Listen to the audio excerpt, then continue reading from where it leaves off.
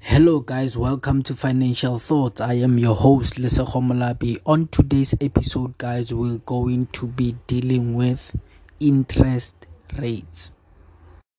As you know, most of you guys, that interest rates, they affect our daily activities and our daily finances and our daily lives at most cases. And one thing that I want to make you aware is the types of interest rates and who pay those interest rates. So now we know that there is a customer who needs money. While a customer who needs money, the customer goes to the bank and acquires a loan. In that loan, a customer agrees that will pay back the money with a certain amount of interest. Now, the bank goes to the reserve bank to be able to say that there is a customer who needs a loan and we need money for us to be able to give to this person at a particular interest rate that we want to pay this person.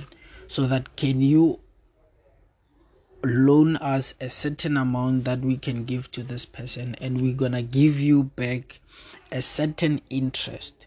So now in these scenarios you can see that there are two types of interest rate, which is the interest rate that is charged to a normal client of a certain bank, a commercial bank, and an interest rate that is charged to a bank itself. So now the interest rate that we normally pay, it is influenced by the interest rate that the banks pay to the major bank, which is the South African Reserve Bank in this case. So now there is the repo rate, which is the rate that the commercial bank, they pay back whatever they have loaned from the major bank. So now, as you know, that the major bank, which is the South African Reserve Bank, is the major bank because of it is the bank of institutions. That's where institutions, they put their money. If it's an investment institution, you go there, put your money there, maybe like in terms of reserves like gold, gold coins and those kind of things. And in some cases you find that in most cases actually you find that the repo rate, it's at a higher interest, at a higher percentage, meaning that the reserve bank is simply saying that we need to cut the amount of money that we give to people. So now the amount of money that we give to people does not that's when the economy will be booming. Now that's when the economy will be booming, activities and everything will be normal. So now when they cut interest rate, it's in cases of when there is an economic depression, whereby most people need money and most people are not working. So now what do we need? Or most people are working, they cannot afford to buy a certain house simply because of they earn a certain amount of money. So how can we help them as banks? We give them loans to buy homes that they can pay for the rest of their working lives. So now after a person works, takes some of their retirement annuities and pays back the loan, and with the remaining amount, it somehow cannot sustain a person in throughout the life.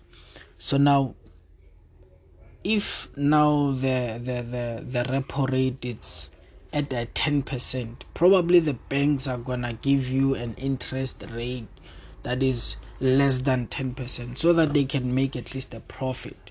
So now what the banks actually are doing is that they don't normally they just use an economic term that we use in economics. It's fractional reserves, meaning that with whatever deposit or with whatever money that we have in different accounts saved by individuals, we're gonna give them at least 4% interest. Meanwhile, us, we can make 5 or 50% with whatever money that is there. Imagine if you save 1 million and they give 10 people at least 100,000, and they charge those people individually 30% or 25%, meaning that they're gonna make your money double. They're gonna make your money and give you what? Nothing. So in this episode, guys, I'm just gonna remind you again that I'm not giving any financial recommendation. This thing that I'm doing, it's only for educational purposes, so that I can be able to educate people on their daily lives, how, what they can do, the options they have in life. So now, as I was speaking about interest rates, so the good thing about interest rates, guys, is that you can take loans at a lower price, at a lower interest rate, and pay less. Let's give an example, a viable example. Maybe there's a house in the market that is costing at least 1 million. Okay, let me just say 1 million. All cost calculated, transfer cost, everything calculated. So now you go to a bank, and the bank say that they're gonna charge you maybe like 10%. And now, if you had gone to the bank requiring the very same amount maybe 10 years back, you will find that they would charge you 30% for you to return that money. So now, the only thing was that if they're gonna charge you 10% now, which they could have charged you 30%, then you see that you can be able to cover the cost of interest. The cost, because of interest, it's also a cost in accounting, if you do have a little bit of a background in accounting. So now the best time right now is to take out loans. I'm not saying go and take out loans, no. Simply because of looking at the economic data that I'm gonna reveal, because of the inflation rate, the unemployment rate, the COVID-19 stimulation packages. You see, all those things that are combined together, they make what we call an expansionary monetary policy, whereby the government is trying to say that we cut taxes. In these cases, the government has spent more into service delivering and stuff like that, and COVID relief packages and everything that has happened in the past, for the government trying to rescue some of the businesses that were looted in the previous weeks in South Africa. And looking at whatever that was happening in South Africa, the government is now trying to step in and say, guys, let's cut now taxes, so that more people can have more money to spend on whatever they need or want, so that we can keep the economy growing. Because of the more we manufacture something, the more someone spends on a certain car, meaning that it's a profit not only to a certain business, rather to us as government. So they're investing back the money that belonged to those workers or those businesses. So in this case is that you can now use this as an opportunity to be able to grow your businesses, since interest rates are at the lowest in decades. Like, this is the reality of the facts.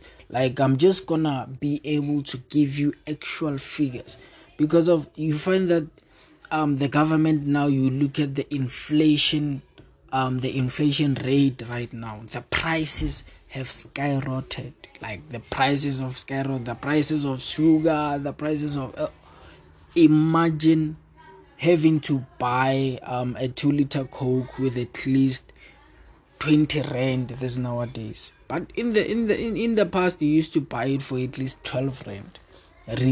Just calculate in the past 10 years, 20 years, that's the price that you used to buy it with. It's not necessarily the amount of quantity they produce, like the liters that you can consume. Rather, it is the price that is going up simply because of the busy cutting interest rate, meaning that there's a lot of money supply in the economy. There's a lot of money supply in the economy, simply wanting to fill the demand because of most people, they lost work. They are going to claim the uninsurance what funds, and which most people don't understand that, let me just keep this to my own self.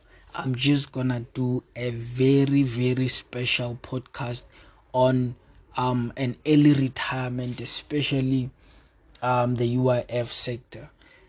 I'm nobody, guys. I'm only just a student trying to pass out information that I have been ingesting to myself. So I just thought the own platform that I can give myself, it's this platform that you are listening to me right now. Guys, the whole idea of today's episode and whatever that you can learn is that the more interest rates are there, the higher the interest rates, the lower people are going to need loans.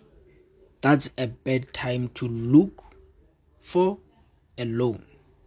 But when the interest rates are low, meaning that the expense of paying back that money will be low also, that is a good time of acquiring loans, which you can also make it as an advantage to you, meaning that the system that the banks created, you can use it against them.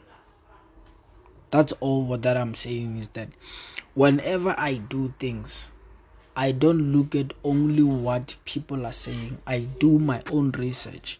Also, go out there and do your own research. Find out on the following terms: fractional reserves, interest rates, repo rate, the inflation rate. I've done an episode on that one. Please do check that one. And also the evolution of technology and where we are going, guys. For us to be able to have a stable currency, that currency has to have certain qualities, except certain functions, except the part where we exchange.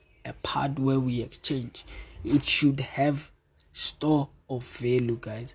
If there's too much supply of something with limited demand, that the price of that particular thing goes up. So now, if with more demand, if more people they start to consume whatever they want to consume at a larger quantity, the supplier of that particular thing will start to increase prices simply because of demand is too much. We cannot keep up with demand. Let's just increase prices so that we limit the amount of people that consume whatever that we consume. That's why you're gonna find that Corona, it's there's a beverage that is called Corona. It's very much expensive. Those savannas, they are very much expensive simply because of there are a lot of people who want to consume those ciders. But so we cannot be able to feed the whole demand, the whole people that are demanding that particular product. We cannot fill that demand. Rather, what we can do is that let us increase prices so that we can be able to limit that supply that we have. That's when we increase prices. So I use that example into currencies. If now I buy a dollar as my reserve currency, I expect the price of a dollar to go up, classifying that currency to have a store of value, right? So now if the dollar is produced at a higher quantity, and less people are investing or buying that dollar, what's gonna happen to the price of that dollar? It's gonna tank and it's gonna go down. What will influence the price to go down is that the higher the price, there is a higher chance that the market or the customers cannot come and buy that particular currency. So now, if you can look at the price of a dollar in the past 10 years, it was not losing value, rather it was gaining value. But most people, they were scared. They are now becoming scared of the fact that the US government is busy printing a lot of money. Simply the interest rates are low. So now, what does it mean to other currencies? Because of most economies are attached to the dollar, simply because of the dollar used to be their own safe haven, because of the dollar was attached to gold. That's a long story that will need its own podcast. So to take you into this case is that whenever the dollar is losing value, the other currencies are losing value, are gaining value. That's where you're gonna find that recently there have been reports that, so most people, they don't understand the dynamics behind the whole thing. They don't understand the dynamics behind the whole thing. If more people, they start to buy the dollar, it's gonna gain value. So now the more people are fearing the dollar losing value, where are they investing? They're going back to the old traditional way of doing things. The majority or the minority is going back to it. It's going to the fourth industrial revolution, where we are going in the future, whereby we need to create a digital currency that it is not controlled by any government. That's where the cryptocurrency market evolves. You can be able to distinguish on whatever is happening. So as people, you need to be aware of whatever is going on. And on this episode, I am definitely sure that you learned something that you're gonna use, and something that you're gonna be able to take back and say, let me not just wait and say Lesego said this to me. Rather, just go and do your own research. And I'm not saying go and invest money in whatever you don't know. Whatever podcast that we create, it's only because of we create it based on the content that we look that we most research around. Today's episode, guys, was sponsored by Molapi Marketing.